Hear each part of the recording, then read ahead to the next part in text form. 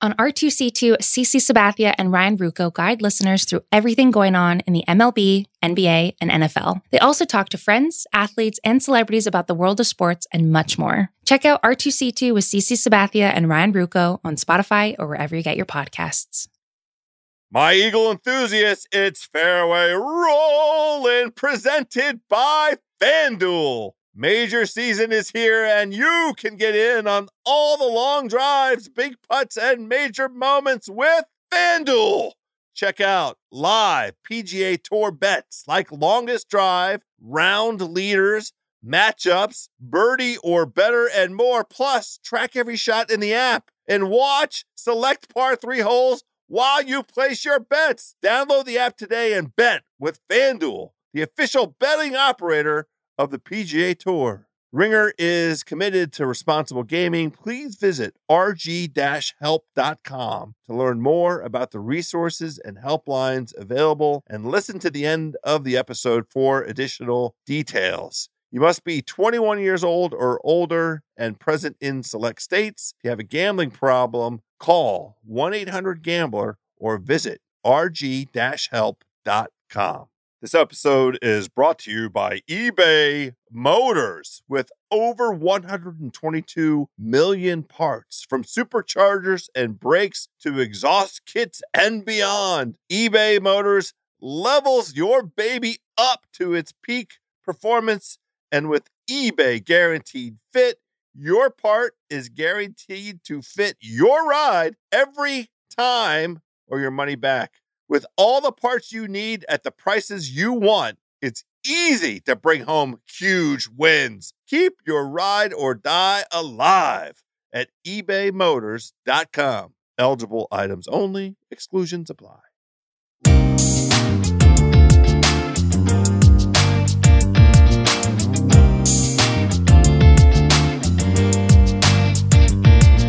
Hello, friends, and welcome to this golf podcast unlike any other. We are back, and it is beautiful, my friends. This is Fairway Rolling,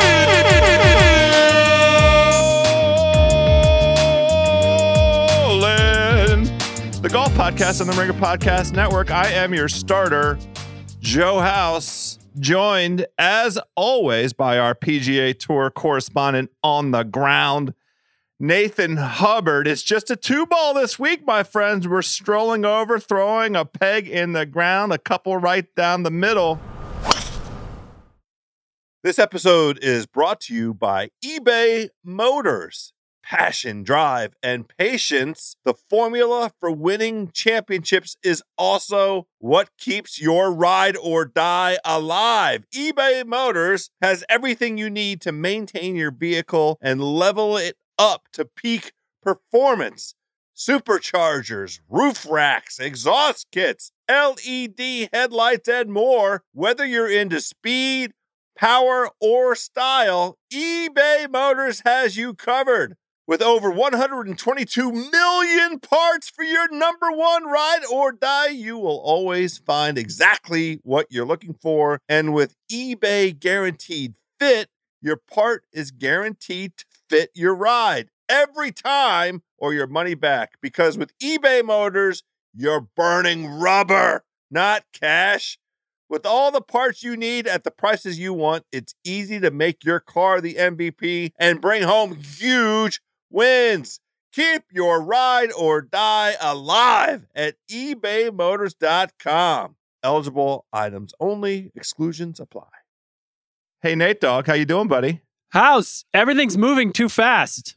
Everything. We really are at warp speed on the PGA Tour. Now, I want to thank you for taking a break from your extraordinarily busy Ringer Dish schedule, because I'm interested in the Venn diagram. There have to be some folks who are fans of this golf podcast, fans of Taylor Swift, and fans of your upcoming show on Ringer Dish about deep dive on Olivia Rodrigo. Did I say her name right? You did. Yeah. So what do you think that Venn diagram looks like? It's two people who just continuously tweet at me. That's it. What do they say? What are their tweets? They just have lots of thoughts on how various Taylor Swift songs are equate to golfers. Like Shake It Off is really the Jordan Spieth anthem. I like this. I like where we're going with this. We're going to talk about Jordan Spieth and his need to shake something off because that was not good yesterday. Well, let's do this. I mean, what's the one? Bad Love? Bad Love? What's that song called?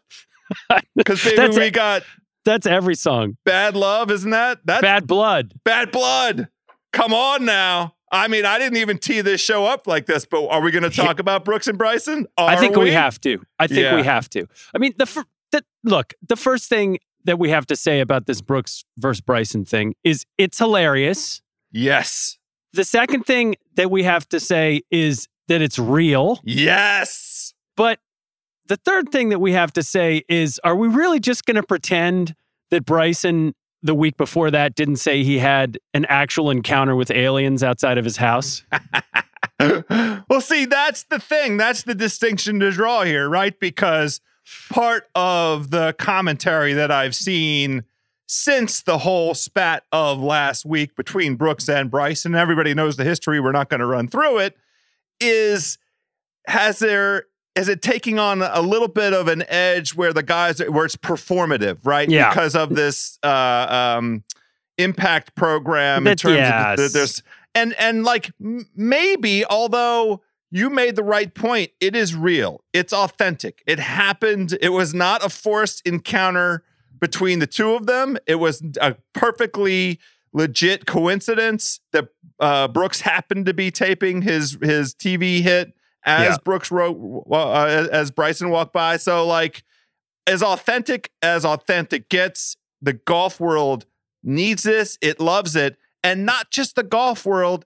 This thing went viral global and all sports and even just fans of regular old pop culture media. I mean, the People magazine had stuff online about this because it's not that often that you see two big stars in any kind of vertical openly talking shit at each other. It's great, right? Real beef. Here's the thing. Is this working for Brooks? I mean, does his stuff the nerds in the locker routine work? Because it seems like every time that attitude comes out in public, and to be clear, I love it. I loved the eye roll. I loved him using every swear word in the entire book of swear words on TV and not really giving a shit about it. But every time this starts to go public, before the last PGA, it seems to work against him. Like when he just comes out and kicks everyone's ass and then says, I'm too cool for you guys, and takes his trophy back to Florida and goes kneeboarding or whatever, that seems to work a lot better than when he talks shit the night before. He was talking shit here. Yeah, but I think there's a distinction to be drawn between the way that he tried, it seemed, with the PGA Championship in August of 2020 out in San Francisco, where on that Saturday evening, he took a look at the leaderboard and is like, I only recognize one name on here of a guy that's won a major. Right. That's like a psychological kind of ploy by him that I honestly believe was as much to fire his own self up as it was to disparage the rest of the field. We know he was hurting then too. Yeah. And I honestly think that it was a motivational tactic for himself, like part of, let me like bite down hard on exactly how I'm thinking. And the way that you see in other sports athletes, biting down hard on particular sort of aspects of their competitive fire, what they see in of the competition in front of them, to go ahead and try and assert a psychological advantage. I think that's what was last year's issue. This thing, I don't think, has anything to do with him trying to get an advantage over. He just doesn't like him. The field or and it occurred, like on a Friday. It wasn't even part of it wasn't Saturday going into Sunday where he needed to say anything about Bryson. It just was a coincidence that happened to be captured on camera that was mother effing beautiful. And it was, I think, fortuitous and also not planned in any way, shape, or form to have the leak of that video coincide with the announcement of the latest iteration of the match, which will be in July. It's Phil and Tom Brady going up against Bryson and Aaron Rodgers out in Montana. So like we're 5 weeks out from this, and immediately they make the announcement. It's inside of the same 24 hours of this video being leaked, and bam, Brooks is on social media at Aaron Rodgers like, sorry, bro. Sorry, bro. It's wonderful. It's wonderful. It's great. Did you see the 30-minute video that Bryson posted sort of tracking him at the Byron Nelson? I definitely watched it, and there were many things that caught my eye, and some of which we cannot discuss on this podcast. That's true. Yeah, I loved it. I would have chosen different things to emphasize. Yeah. But like, it's not my life and it's not my video. So it's like the Sway House, like a TikTok Sway House for like golf nerds or something. Look, you understand where Brooks is coming from. Yeah. I'm not saying I would have rolled my eyes and motherfucked him on live TV. Right. But I understand. Well, it is curious, and I'm glad that you mentioned this video. So for folks who may not have seen this, Bryson is an avid person on the Instagrams, on the YouTubes, and all the social medias. And his team, somebody in his team, taped a whole bunch of footage of him in the week of what's the tournament in Dallas Byron called Nelson. now? The Byron Nelson. Oh, it's it's always been called. I was trying to think of the sponsor, but it's stupid. It was the week of the Byron Nelson. So basically in his backyard. And so we got to see him living at home during a week of competitive golf. We got to see him going through complaining about routines. the weather. He's like the Wicked Witch of the West, or whichever one of them like melts in water. Well, among the many, many curious editorial decisions in forming this YouTube, it opens with him going to a property that I can't tell whether it is a practice. He goes and looks at the practice room at this, but is that going to be a house building? Or is it going to be like a separate just practice place? Yes. We don't know the answer because they didn't provide us any kind of guidance around what the purpose of this facility was. But he went there in the pouring rain, and it was a waste of time for him to be driving in the rain and going to this thing. But they made the editorial decision to leave the YouTube with that. So good on you. Go for it, boys. And speaking of go for it, boys, that is the element of this, that particular video. And we'll get out of this rabbit hole in 10 seconds, I promise. His crew, is he that young? Is Bryson that young? Why does my mind's eye look at his crew and I say, why is he hanging out with all these youngsters? I think it's a good question to ask. He is still, is he late a 20s. Yeah. I mean, yeah, but he's a little bit of a little boy, isn't he? This is what I'm getting at, right? I don't totally get it. He's the 27. gym bro stuff. I know. Isn't that when you start becoming a tiny bit more self-aware? I don't know. I think maybe he's been sort of golf golden boy his whole life, and whatever team has been around him has kept him insulated. He's kind of a boy in a bubble, but he's seeing aliens. He's fighting with Brooks. And the really big, major concern that I have about all this is what we spoke about way back in September, I'm going to say, which is I'm worried about the Ryder Cup because Jordan Spieth is going to be on the team, and he and Patrick do not get along well. And now we got Brooks and Bryson just ripped out in the open. We got Brooks and DJ ripped out in the open. This is going to be the worst chemistry team in the history of the Ryder Cup, possibly. Meanwhile, on the European side, they're making fun videos and they're hanging out. They're just sitting back laughing. So here's my advice. Just enjoy it. Like, who cares? Okay. It's a spectacle. It's an event. It's an exhibition. And we do get to see, 24, 25 of the very best golfers in the world competing all together, all at once, with the added, upsurge, swale of the nationalism. And hopefully by then fans will stop behaving badly. But like it's notorious for over the line fan behavior. No, I'm terrified. Yeah. Which is great and part of what fuels the spectacle of the whole thing. But like, I want all the drama. Who cares? I don't care. We've won 3 of the last 10. Does it affect my life one bit? No. Do I want the United States to win? Yes. I do not see Captain Steve Stricker getting in between a Brooks Bryson like shirt off wrestling match over a Twinkie that's left over. Cheese Curd Steve is going to be out there doing his look. I love him, by the way. Stricker in the lead at Southern Hills. Southern Hills looked magnificent. I can't wait for the 2022 PGA Championship, by the way. Another very, very, very quick. Yeah. I watched almost none of that, but the course renovation, the stuff that they've done, they eliminated in many, many places tee boxes. So they stick tees. They mowed from the fairway all the way up through the teeing ground. And it looks so goddamn good. It's so cool looking. Anyway, that's for us to look forward to and savor in 2022. Cheese Curd Steve, he'll be fine. And the boys are going to do whatever they're going to do. And he'll just sit on top and it'll be fine. And if he's not, there is one other piece of news we should discuss very briefly before we get into what happened last week and what's happening this week, which is that we got a little insight into one Eldrick Tiger Woods and his recovery. Yes. Let's quickly summarize. He gave a short interview. I can't remember to what media venue, but I know he talked to Golf Digest. Anyway, yes. He briefly described how grueling the rehab is.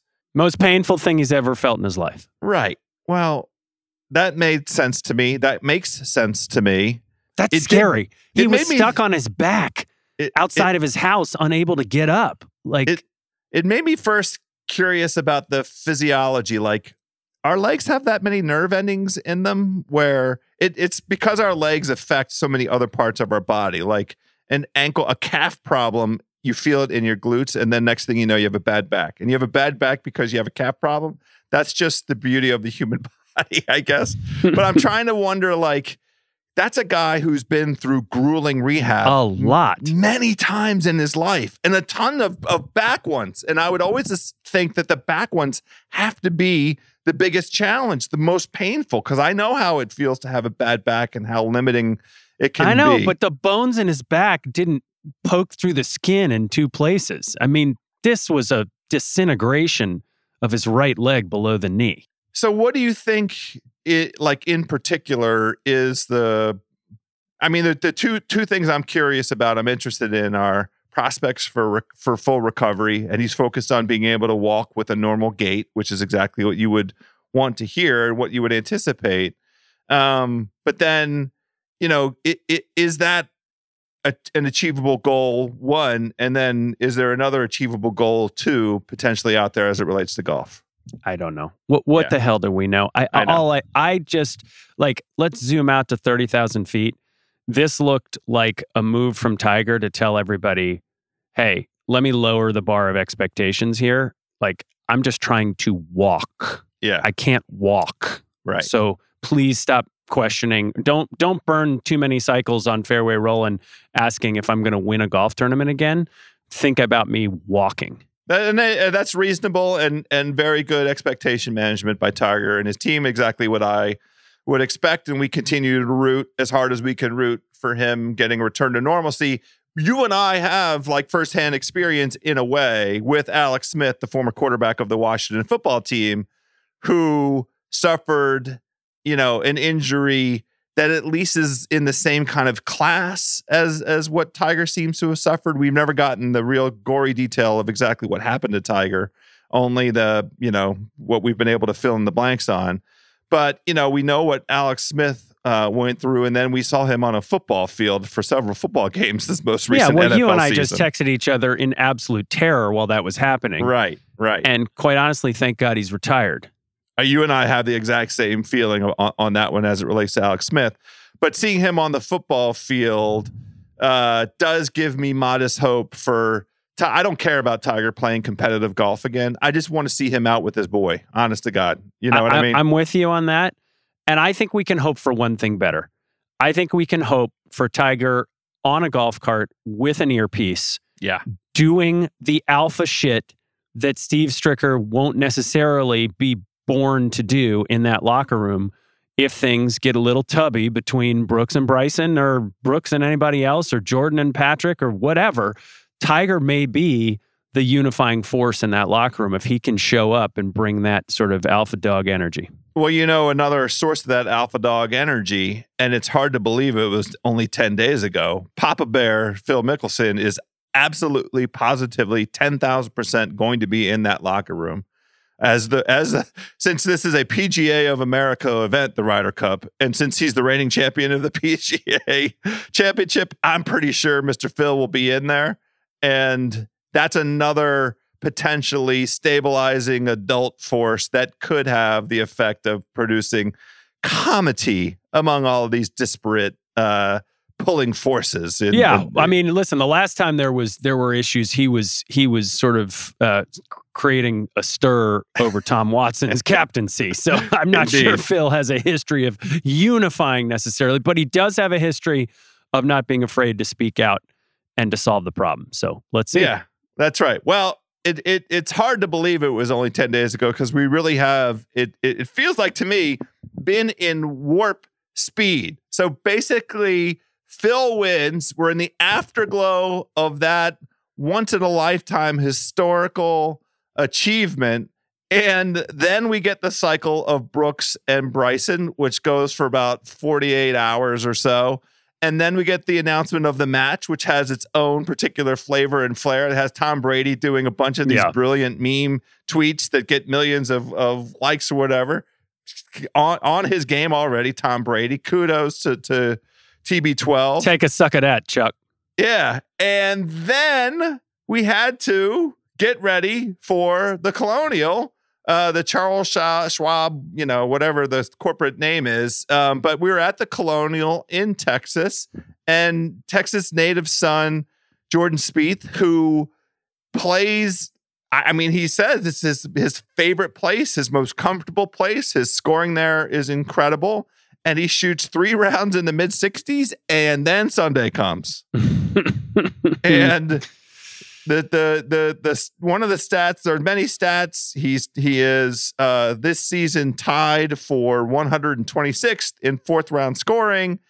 And again, we're back to the Sunday scaries with Jordan Spieth. Now, this to me had a different kind of quality to it, and I will tell you, I'm at peace with how yesterday ended up, or the tournament ended up on Sunday. But I'm interested in your take.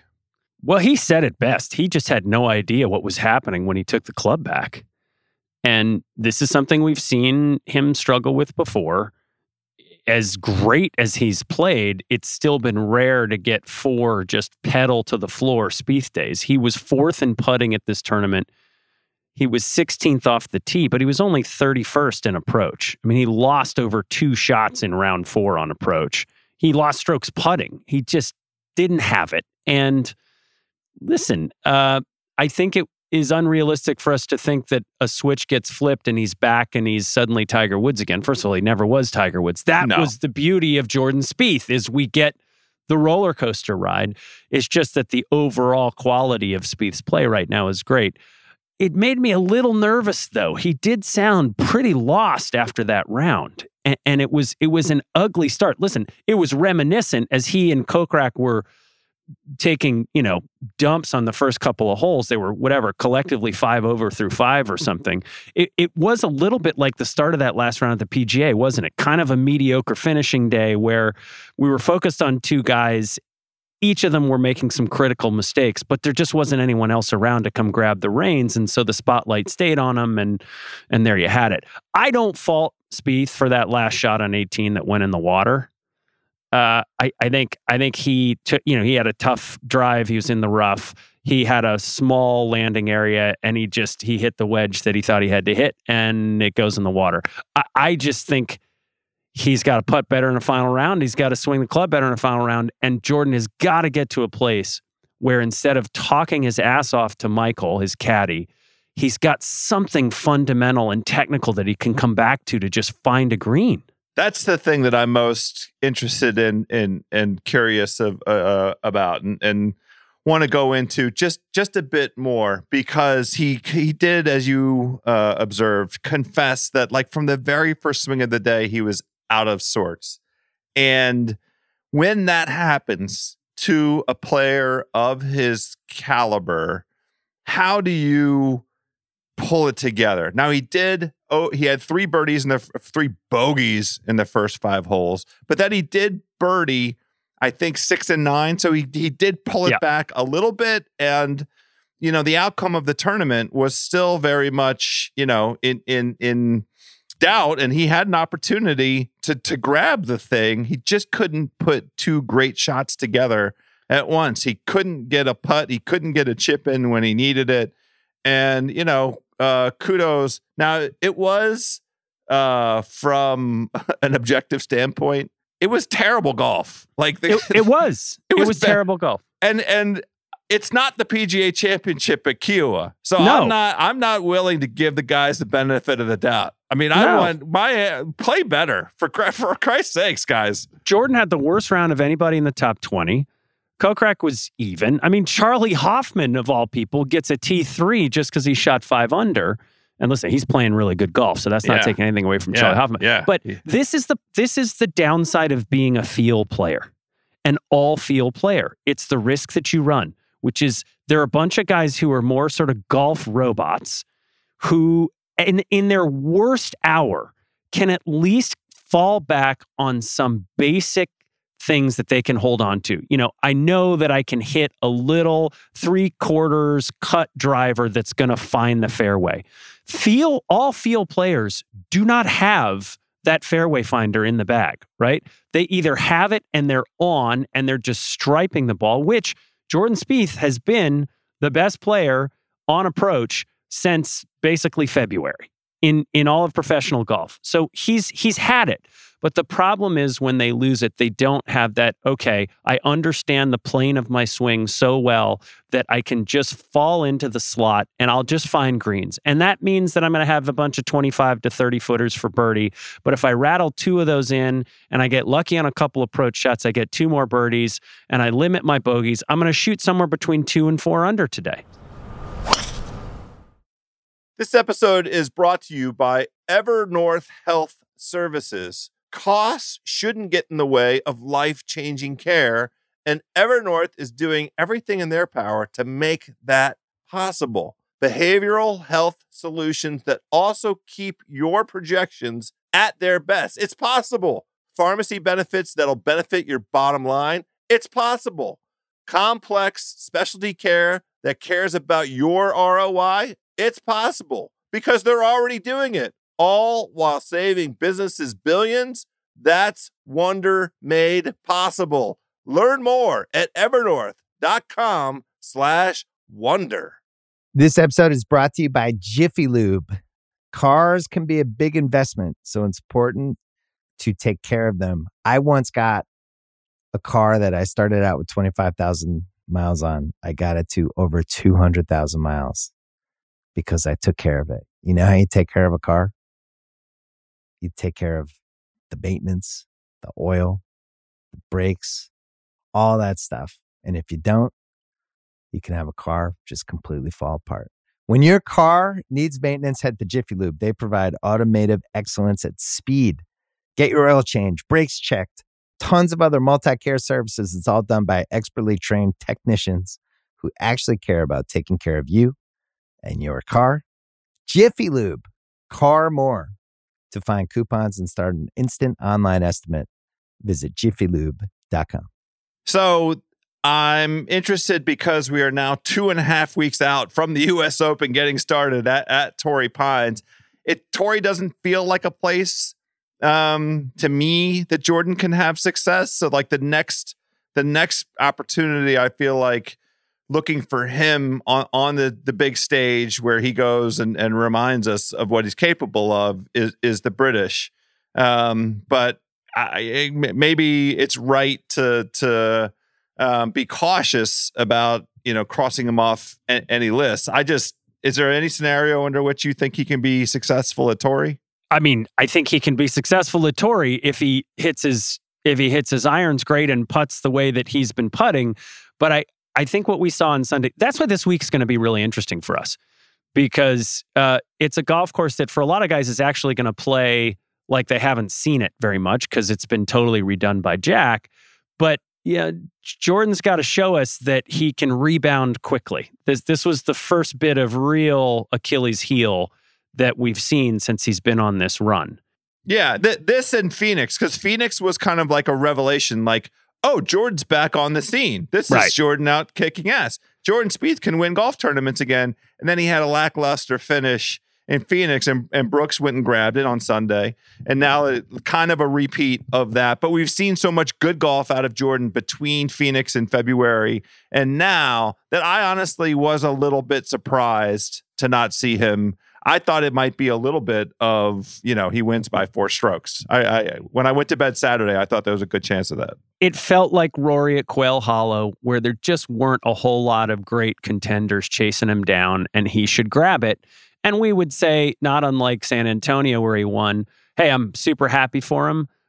And let's see him go do this, at a Memorial or a Riv or a major where the field is really strong. Now, that's not to take anything away from Kokrak, because Kokrak won a real big boy tournament at Shadow Creek where there were a lot of great golfers playing. And there's no doubt that this guy's tee game is big time. And when you're first off the tee and second tee to green and seventh in putting, you're going to frickin' win, even if like Kokrak lost shots on approach in round 4, but he just hit his drive so well on that course, which I think maybe, it gets a little bit of the wrong reputation. We think of it as, oh, this is a course where guys who don't hit it far can win.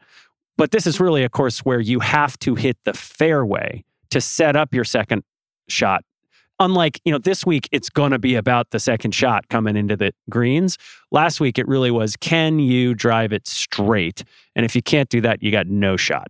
And it has historically, Colonial, we're still talking about here, not been a place where you would say the long guys have the advantage, and Kokrak's reputation preceding the season that we're in right now, big long hitter. Now, he's putting his ass off. I think he's in the top 10 on tour across the board for this season, putting wise. He might even be top 5. He's really, and he becomes an interesting guy, depending on what kind of success over the balance of the season he has as a potential Ryder Cup kind of guy. Because that kind of play that he has, where that accuracy off the tee combined with, a very solid putting game, and if nobody going into this 2020-2021 wraparound season had Stuart Sink and Jason Kokrak as the multiple winner on tour guys. Yeah, and the guy is born in 1985. I mean, the dude is, well into his 30s. It's that sort of continuation of what we're seeing, which is guys are extending their career. And in some of these situations, some of the young guys are choking up a bit. I mean, you're right. Kokrak's 6th in putting on tour right now, at least shots gained.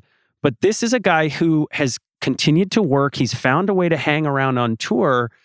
And now it's starting to pay off. I mean, I'd be stunned to see him in the Ryder Cup locker room just because we got so much clustered around the top. Yeah, that's right. But I mean, if he wins a third tournament, what are you going to do? Or even a top 2, top 3, he could score his way into the group. I mean, he's playing good enough golf. Yeah, he's going to be, at Eastlake for sure. And like you said, I mean, he's now showing, the more you start to get that confidence that you can win, the easier it becomes to win. These things build on themselves.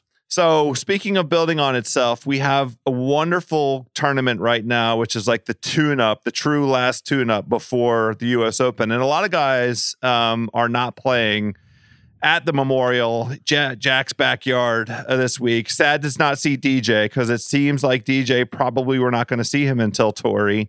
and he's kind of been inscrutable. I'd like to get a feel for where DJ's at before, I think about doing anything with him at the U.S. Open at a Torrey. Justin Rose, who plays great at the Memorial, is not playing this week, and he tied for 20th at Colonial. I was on him a little bit with a little bit of cash and a little bit of DFS action, a little FanDuel action on Justin Rose. Kokrak, as Dottie pointed out, an Ohio guy, not playing.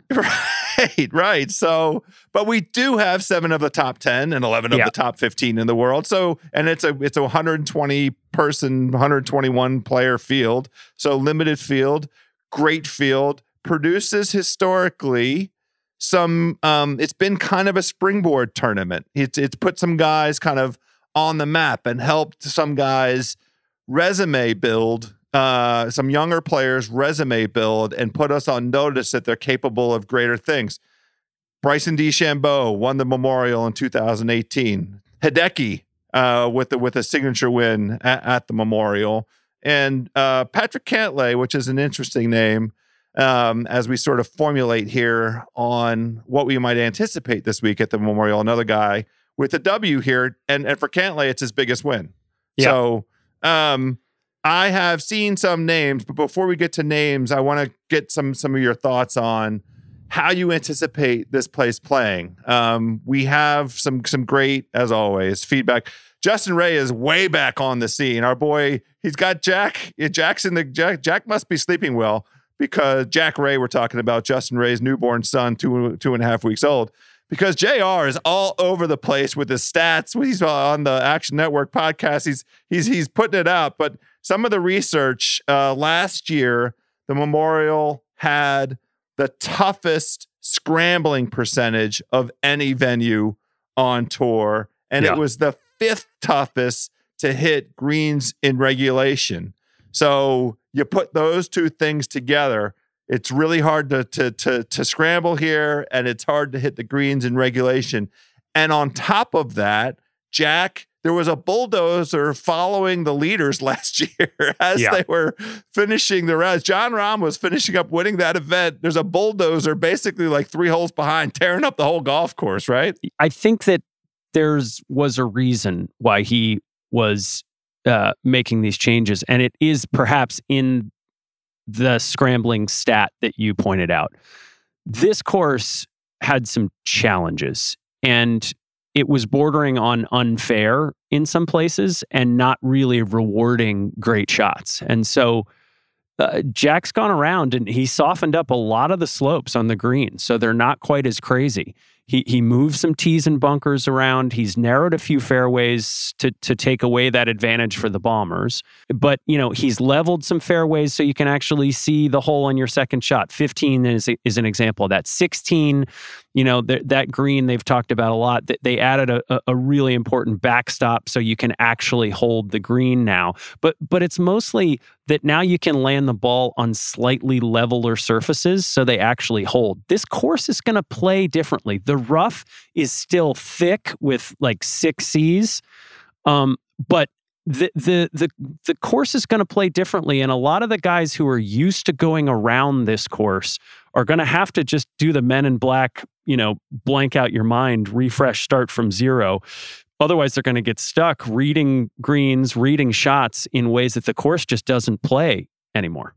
Well, I'm interested in seeing the sand is still there, and the sand is still prominent. There are at least 70. I think I saw 76 bunkers, and and he's moved a lot of them to make some of them more relevant, right? Right. So you need another sand save percentage is another metric to take a look at as you try and build a dance card. So talking about names, the golf commentariat, all of the experts out there. Lot of buzz for Viktor Hovland because he fits a bunch of the stuff that we've come accustomed to seeing at the Memorial, which is young player springboard event.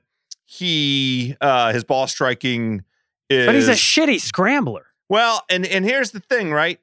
We saw him challenged to win the Workday last year, played at Muirfield Village, and then they changed the golf course and they played it. They played. Everybody will recall 2 consecutive weeks last summer. at Muirfield Village, a workday event, then golf course refurbishment in between. Yeah. And then they competed the Memorial, and he was tied for 48th in the Memorial. Now there's a million reasons why he could, he went from a top 5 finish in the workday to a tied for 48th in the Memorial. There's no reason, like I would bet not one eye, not even an eyelash, if Viktor Hovland won this week. He certainly checks a whole bunch of the boxes, except for what you just mentioned, which is scrambling. And the one thing our mind's eye sees when we see Viktor Hovland is sometimes he is an awful chipper of the golf ball. Dumpy wedges. Yeah, dumpy wedges. But I'm interested in some names that you might have in your sights. I mean, first of all, we just got to address the elephant in the room. Bryson DeChambeau is the second favorite here. But this is where he lost his mind and went tin cup last year, right? Yeah. With the 3-wood out of the rough, he had a quintuple bogey on a par 5. He misses the cut. He's got a tendency to blame the course a lot, including, by the way, that's what it seems like he was mumbling in the background as Brooks lost his shit during the interview. And there have definitely been some changes, but the rough is still thick. So I'm not sure I'm feeling Bryson this week, especially because Wednesday and Thursday, there's going to be some rain. And we know Bryson hates the rain from that ridiculous YouTube video where he took his shirt off too many times. So I'm not feeling Bryson so much. We'll come back on the favorite. For me, there's a couple of guys that I would look at this week. Look, Matthew Fitzpatrick shot 4 under on Sunday last year. Rahm won and shot +3. Fitzpatrick finished solo 3rd. He's still sort of looking for that elusive breakout win. And so if we're thinking about young guys padding the resume, Fitzpatrick looks good to me this week. I also would say there's 2 guys more towards the bottom of your DFS card that you should pay attention to. One, Doug Ghim. I love Doug Ghim for a top 20 this week. He was T14 last week, 14th on approach, and we know that shots gained approach is an important metric this week. He was 20th around the greens last week. So Doug Ghim, he's sitting right about 70th, 71st in FedEx right now. But, thinking about how he gets himself past the Northern Trust and into the BMW once the playoffs come. So I like Doug Ghim. And then secondly, Kyle Stanley led the field in shots gained approach last week. He lost over 3/4 of a stroke putting, but I love the way that he's striking the ball, and he's that kind of guy who could make his way into the top 25 and could be the last guy you pull on your fantasy card. Yeah, I like that. I like you laying out some of these second-tier names because I see Doug Ghim's name showing up on a particular statistical category. Again, kudos to our homie Justin Ray. Here's the list of guys that are top 30 in both strokes gained approach and scrambling percentage over, the recent history. Here's the list.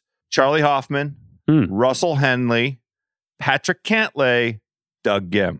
So your Doug Ghim call, you're backed up by a statistical profile that I feel like, if Justin Ray thinks this is the profile that's going to work here, I happen to agree with him. That puts me on Charlie Hoffman. I already want to be on Charlie Hoffman. I always want to be on Charlie Hoffman. I'm on Charlie Hoffman this week. I don't really need to see anything else.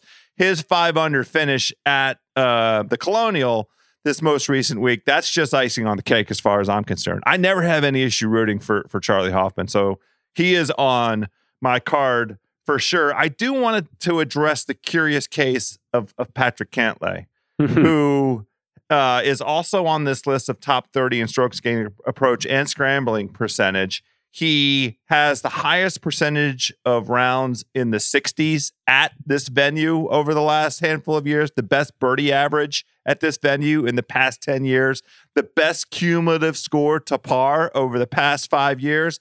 And yet, Patrick Cantlay has missed the cut in 4 of his last 6 and doesn't have a top 10 since February. Yeah. So he was insane in Austin at the match play event for a little while. How about this? We saw a ton of him on Sunday at the PGA Championship. He was legitimately pushing his way up, and then he fell all the way off over the last 4 holes. Yep. And, there is a Dr. Jekyll, Mr. Hyde thing going on with him, and it doesn't seem like it's the talent that's the problem. So it's a caveat emptor with Patrick Cantlay this week, I say. It is a wild time for golf, isn't it? It's so hard to put your finger on who the best player is right now. There's just nobody who's there's a bunch of really great players, but we're not going to know shit about DJ, like you said. And I don't know. This is a big week for us to see what Patrick Cantlay can do, because he ought to be, in California. We know how well he plays in California. He ought to be among the favorites at the U.S. Open if his game is in form. So we're going to learn a lot from him. I think a guy, you say up and down, Jekyll and Hyde, a guy who's been pretty consistent of late is Corey Connors. And I think because of that, we tend to overrate him a little bit. But he was T22 here last year. Last week he was T20, but he lost half a stroke putting. So everything else was good. 9th in approach, 19th off the tee. But again, his putting, he was 59th in putting. If he can spend this week getting a little bit more comfortable with that putter, you could see Corey Connors very easily get into the top 15. But as we talk about who's going to win this tournament, House, it's got to be JT. And here's why. Oh, okay. All right. Interesting. Two things are going for JT. The first is, I got to believe he's going to try to avenge his defeat last year to Colin Morikawa. I know that was at the Workday, but it's on the same course. And we're always going to remember that scream when he hit the 60-footer. There are no fans around except his dad. And he just howled, followed by Morikawa dropping in the putt on top of him. So that was a moment, to be sure. But he is riding the great karma of writing a significant check to the mini tour player Mike Visacki, who qualified for his first tournament a couple weeks ago. It was a viral video where he was crying, talking, telling his father that he'd finally made it. JT took him out for a practice round this week and is helping to subsidize his golf career going forward. Now, whether that's image repair, who knows? I'm just saying he's riding the good karma train. The golf gods have to be smiling on him. He's got a little chip on his shoulder to try to win after having this seemingly in his grasp last year at the course. I'm all in on JT this week. I love where you're going with JT and the particular impact of the karma train, because I can't recall where I saw it research-wise. He has not been playing great golf for about 6 or 7 different consecutive weeks here. All of the tournaments he's competed in, the finishes are mediocre by his standards. And there is a metric, I can't remember who did it, but where if you compare, when he goes on like a little bit of a lull, he tends to snap himself out of it, and then go on a complete heater. Mm-hmm. And we could be on the brink of putting that lull period in the rearview mirror, and the heater coming up right and staring us in the face. Now, I have already played JT, and I want to talk about my one and done for the Pat Mayo League coming up here, because there are a couple other names. Now, I wished that I still had Tony Finau. I love Tony Finau this week. I also love him at Torrey. His strokes gained tee to green has been so good, and he plays great at Muirfield Village. His last 6 trips, he has 2 top 8s, 2 tied for 8, a tied for 11, and a tied for 13. And we saw him a little bit last year. I remember seeing him on Sunday, maybe making a move and then kind of falling off. So he's 100% a horse for a course, and I like him. I'll put him in all lineups. In all my lineups, Charlie Hoffman and Tony Finau are going to be in.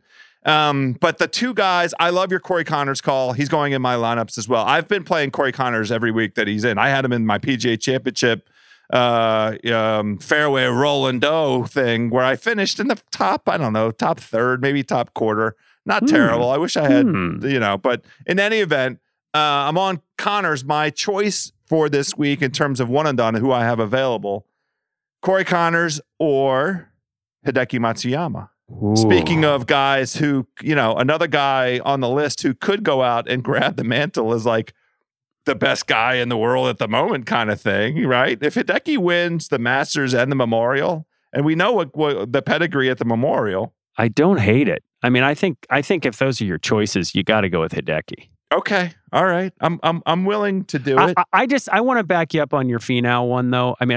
People have been saying how shitty he's been playing because he missed 3 cuts since including the Players. But in his last 5 tournaments, he's finished 10th, 17th, 8th, and 20th with one missed cut in between those 4. So like, and that was at Wells Fargo. Like Tony's going to backdoor his way into something more than the top 10 pretty soon. He loves these greens. The reason he didn't play better last week was because he didn't putt worth a good goddamn. Yeah. These bent grass Poe combos. He was 6th in strokes gained putting at this venue last summer. He loves this combo. We're prepared for him doing what he does, which is top 5 or top 10, and I'll be perfectly satisfied. Like I said, if he was available on one and done for me, I'd play him without hesitation or reservation. I'm going to play Hideki because I like a story and I like rooting for him, and I'm happy with it.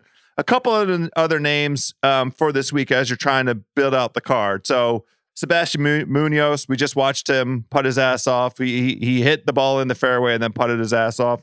Sebastian Munoz deserves to be on a card, and looks like, I Why are you laughing? What are you about to give us? Because I said bad things about this guy because we were seeing too much of him at the PGA Championship, and I never thought for a second he could win. And then I had somebody tell me, slow your roll, buddy. Just be more generous. Kevin Streelman was all over the TV screen at the PGA Championship, and then followed that up with, and I kind of validated it with a night. He was tied for 8th at Kiowa, and then he validated that with a tie 20 at the Colonial. And he's a methodical, like, plots his way around the golf course, hits the ball somewhere safe, and then gets the ball to the green.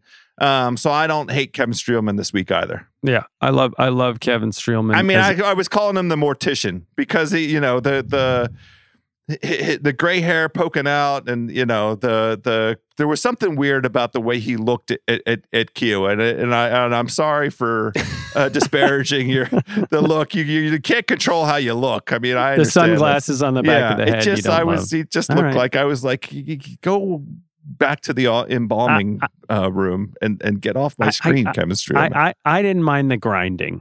I just didn't mind the grinding. It's what you expect out of that venue.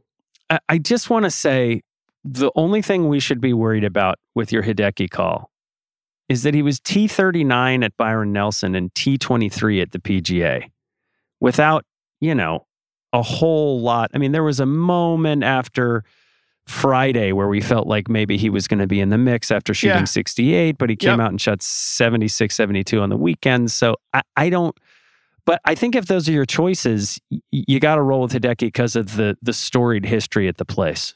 That's all. And I'm a sucker for narrative. Speaking of sucker for narrative, got to give a very quick shout out to my new very best friend, Tom Summers at the Oakmont Country Club. Got to get out there last week. Speaking of grinding, what an extraordinary place, Nate Dogg. We're going to go back because Tom wants both of us to be there. I wanted to come so badly. I gave you a last minute invite. It really wasn't, I didn't give you enough time to really hook it up, but man, what a place. Not even close. My favorite golf course I've ever played in my whole life. And I have some great venues on my list. I've been really lucky over the last 15, 20 years to play some incredible venues, including Cypress, including Pine Valley. And my favorite by far, not even close, is Oakmont. Oh, wow. Yeah, it's not even close. I mean, it is the scale of it, the history of it. What did you do well? Third shot recovery. Yeah. Because you hit it into trouble, and then you have to advance the ball to get yourself out of trouble, and then give yourself a chance at par by hitting, quality third shots. And I had a decent day ball striking wise with that. I also played the par threes pretty good, and the sand was all of as you would expect, perfectly uniform consistency. So as soon as I hit one good sand shot, then I felt comfortable hitting out of the sand for all the rest. And I will tell you, I was probably in the sand 14 times. I mean, there's definitely some church pew pictures and all the rest of it. But shots gained sand number was strong. Yeah, I mean, I saved bogey, so it's like that's a W. I shot under 90, so good for you. Right at Oakmont from reasonable tees. But we're going to get back out there. I just had to give a quick shout out to Tom because, by the way, Tom Summers, a 0.6 index at Oakmont. So imagine what kind of golfer that young fella is. House, if we were to go to Muirfield Village, and there's a chance that I will be out there this weekend, what do you think is the over-under on the number of milkshakes that we would have? Really? How many milkshakes do you think that you would comfortably have if we went there? 7. Because we would be there. I would be there long enough. I'm having one every day. And if we're only there 4 days, that means 3 of those days I'm having 2. So I'm having 1 for breakfast. As soon as we get on the grounds, I'm going, because I feel like that's the number you need to have to properly sample the entire array. Maybe I'll, you know what? I'd set it at 6.5. And then if I hit the under, I mean, I'm nailing the over on that for you. Well, 60.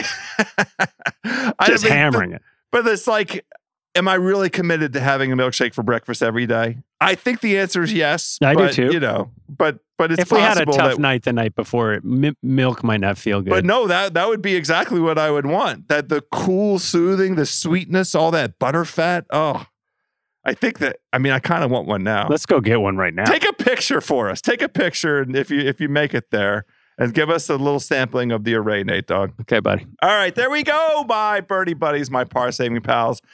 My Eagle enthusiasts, wow, 2.5 weeks out from the U.S. Open. What an appetizer. Jack's Backyard, the Memorial this week. Best of luck to everybody with all of your DFS and gambling plays. Hopefully we gave you something to think about, a couple names that will help you with the return on investment. We are back. Nate, we might have to do an impromptu show. They're going and playing Congaree down in South Carolina, which is a Fazio design that made an appearance immediately on all these top 50 golf courses in America. And it's a one-time event because the RBC Canadian was canceled due to the COVID stuff. So maybe we have an impromptu show the week in advance of the U.S. Open coming at Torrey Pines.